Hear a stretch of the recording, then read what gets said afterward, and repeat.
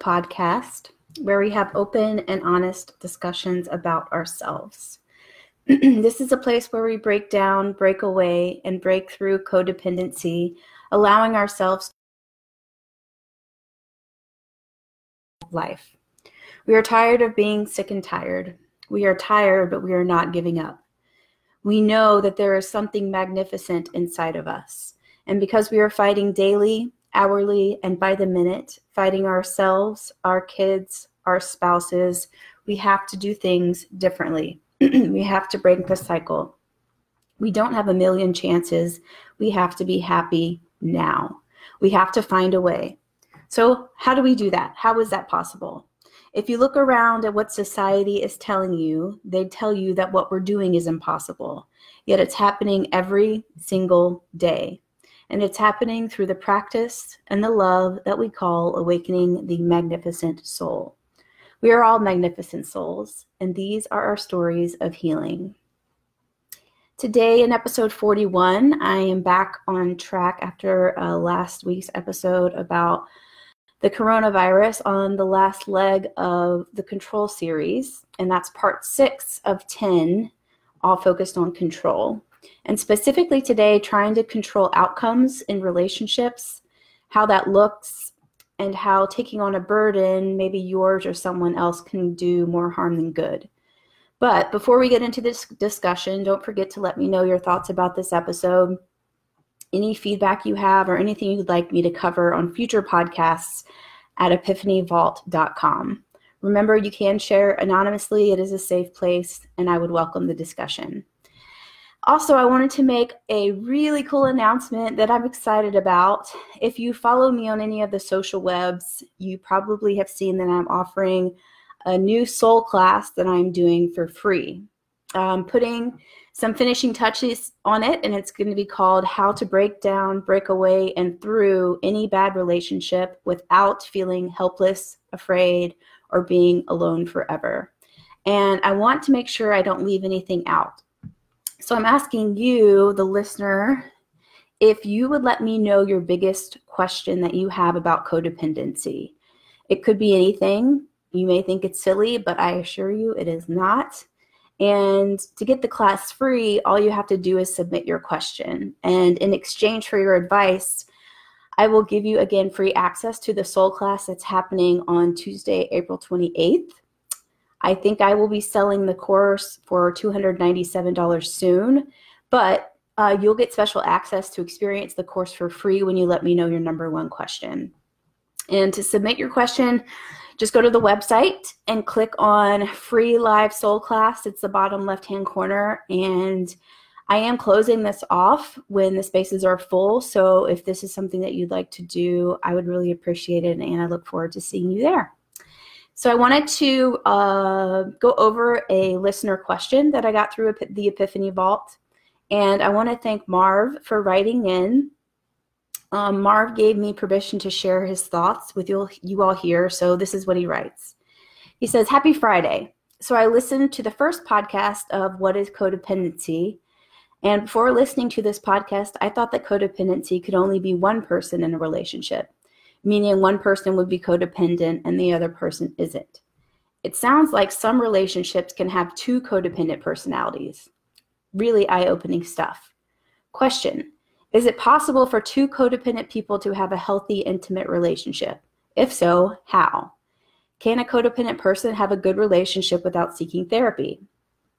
Do you have any success stories or any advice of how a codependent person was able to overcome and move into healthy friendships and relationship? Thanks for sharing your story, Marv." Or he actually says, "Thank you for sharing your story. Truly brave," which, thank you. That's a great compliment. And thank you for the encouragement, Marv. It's definitely fuels my fire when it comes to the podcast and the other things that I'm doing. As far as to continuing to share, and I really hope that sharing my hurts and difficulties and triumphs encourages my listeners. And yeah, thanks again, Marv, for listening to episode 1. And just a brief little asterisk about episode 1, that is by far the most played episode so far in my catalog on the podcast. And I think it's cool because I think you're exactly right. There are a lot of misinterpretations and even bad connotations surrounding the word codependency. And even in that episode, I put it out into the universe the way that I define codependency, which is a complete disconnect from oneself. I still stand very strongly with that definition, and that the manifestation of this disconnect is a codependent connection with someone, or even sometimes something like drugs, alcohol, or food, for example. But without arguing the semantics, like the words and the definitions, they're really just signposts and symbols for what these life occurrences are. And what I think is important to focus on, and what I've done in my journey, is to learn how to deal with this disconnect and its consequences, which is why I'm here. And Marv, thank you. Some really deep follow-up questions for me. And to that, as I always do, I have to preface my responses and note that these are my personal opinions and are only based off of my experience. I always recommend seeking professional help should you think your situation could benefit. And I love this question, Marv, about, is it possible for two codependent people to have a healthy, intimate relationship? And if I'm completely honest, I don't know. But I think so. Looking at myself, I consider my relationship with myself to be the healthiest it ever has been. I'm able to be aware and intentional and have the wherewithal to set boundaries should the situation arrive. And these things are that in the past I was flat out not able to do.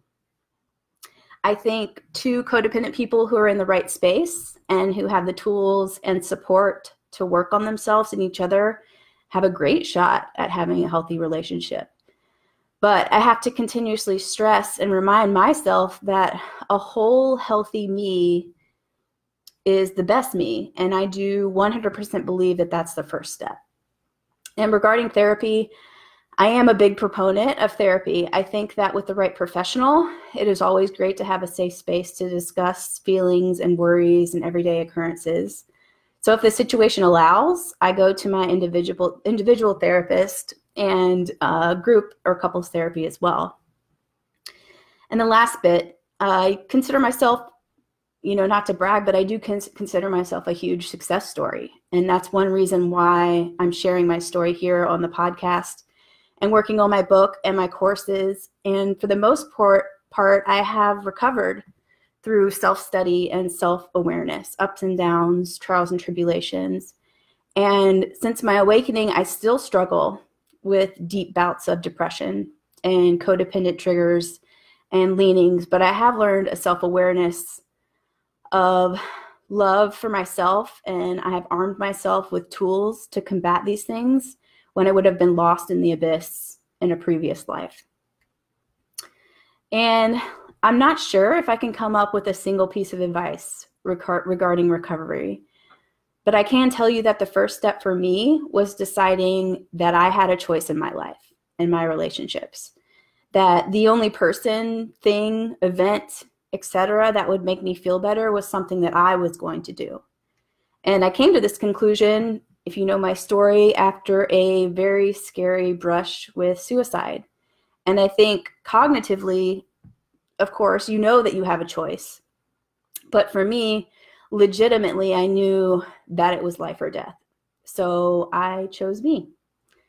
So those are the ends of your questions, Marv. Thanks again for writing in, and thanks for listening. And thank you so much. And we're going to go on to today's topic now. It's a little bit of a spinoff of the responsibility absorption podcast, but I wanted to touch today on taking on the burdens of others, even when it may not be helpful for ourselves. And this maybe may or may not be about control, but why would you want to do this? Why would you want to shoulder burdens that make us feel unhealthy, make you feel like crap, maybe make you feel like we're crazy? Do you find yourself doing things for your other in your codependent relationship that you would not do for yourself? Do you think you're doing this unconsciously or subconsciously? Have you ever reasoned with yourself or someone else that you're, quote unquote, just trying to be nice? If you dig deep, Do you feel that people abuse your niceness? Is it hard to say no when asked to do something? Are you too generous with your time? Do you take up more than your share at work, on or in an organization? Do you always feel too busy, quote unquote, to focus on you? These are some hard questions. There are a lot of them, but what do you think? These are questions that I have had to ask myself during my personal growth, because honestly, for the longest time, I would wear busyness as a badge of honor. I would just do and do and do without thinking about its effects, or if I wanted to do anything at all, or if I had a choice in doing those things. I've now come to terms with the fact that I don't have to say yes to everything. And I have to tell you, it's a very freeing feeling. I used to say yes point blank if I could do it. If I had the time, no matter what it was the nice thing to do. I didn't give any thoughts on how it would make me feel, if my time was well spent doing said thing, or if, here's a big one, if I did it, what would I expect in return? Like control. And we're more on that in a few minutes. You know, if you look up the term codependency, you will see a theme in the definition stemming around people pleasing, where codependents utilize situations, people, whether by design or just instinctively, to try to be the most well-liked person. I was a people pleaser, 100%. So much so that I lost my identity. And that's why I define codependency a little bit differently. That's the deeper level codependency, the complete loss of oneself, the complete loss of one's identity. I feel like that's the root. When you spend your energies trying to please others, it's only natural that you lose yourself. I would literally want to do anything that was asked of me if I could, without thinking about my wants or desires, without thinking about my personal priorities, my personal values, without thinking about emotional or spiritual consequences, without thinking deeper about why I was entertaining those things. That just didn't feel quite right. Truth. Sometimes I would feel like I was the only one that had these problems. It seemed like everyone around me knew how to say no, and I just knew how to be happy, or knew how to say no, maybe just knew how to be happy with life and themselves, and I didn't. Looked like everyone had it together, and for a long time, that was me. State of confusion. What was happening, though, were my subconscious motivations were influencing my conscious choices. So really, my subconscious was making my decision for me. So what did my subconscious want? I think it was to be loved, to be liked, to be included, to fill in the hole of unlove that I felt for myself. And that's where the control element comes in, I think. The control in the sense that whether you know it or not, the choices that you make as a codependent person almost always have an ulterior motive, because you can't identify and grasp and develop the love for yourself. You unknowingly utilize other people, other actions, other things, hoping it will do that for you. And we know it doesn't work. We know it's a vicious cycle, because that hole of unlove is a black hole. It's hungry hole. And it never gets completely filled. It never gets filled. If we use other people and things to fill it, point blank, nothing. And sadly, until you realize this, until you stop and become aware of your choices, why you make them, how it makes you feel, you will be stuck in this cycle. I was, and I almost died. The kicker is, it takes radical self-love and self-awareness. And radical, I mean radical. Radical because likely you are perpetuating the same patterns as your parents. Radical because you've been doing it for years and years and years, in my case, 37 years. Radical because you just feel tired. Radical because you feel sick to your stomach. Radical because you just feel lost and detached, like you're looking down on the shell of a person. But here I am, living proof, here to tell you that you are strong and beautiful, and that those sick feelings you feel will get better, but you have to start with yourself. I can't say it enough. Give yourself permission to be radical, to be abnormal. What you and I are doing is abnormal. We're fighting for ourselves. That's it for today. Loved you all. Magnificent souls. Living and loving.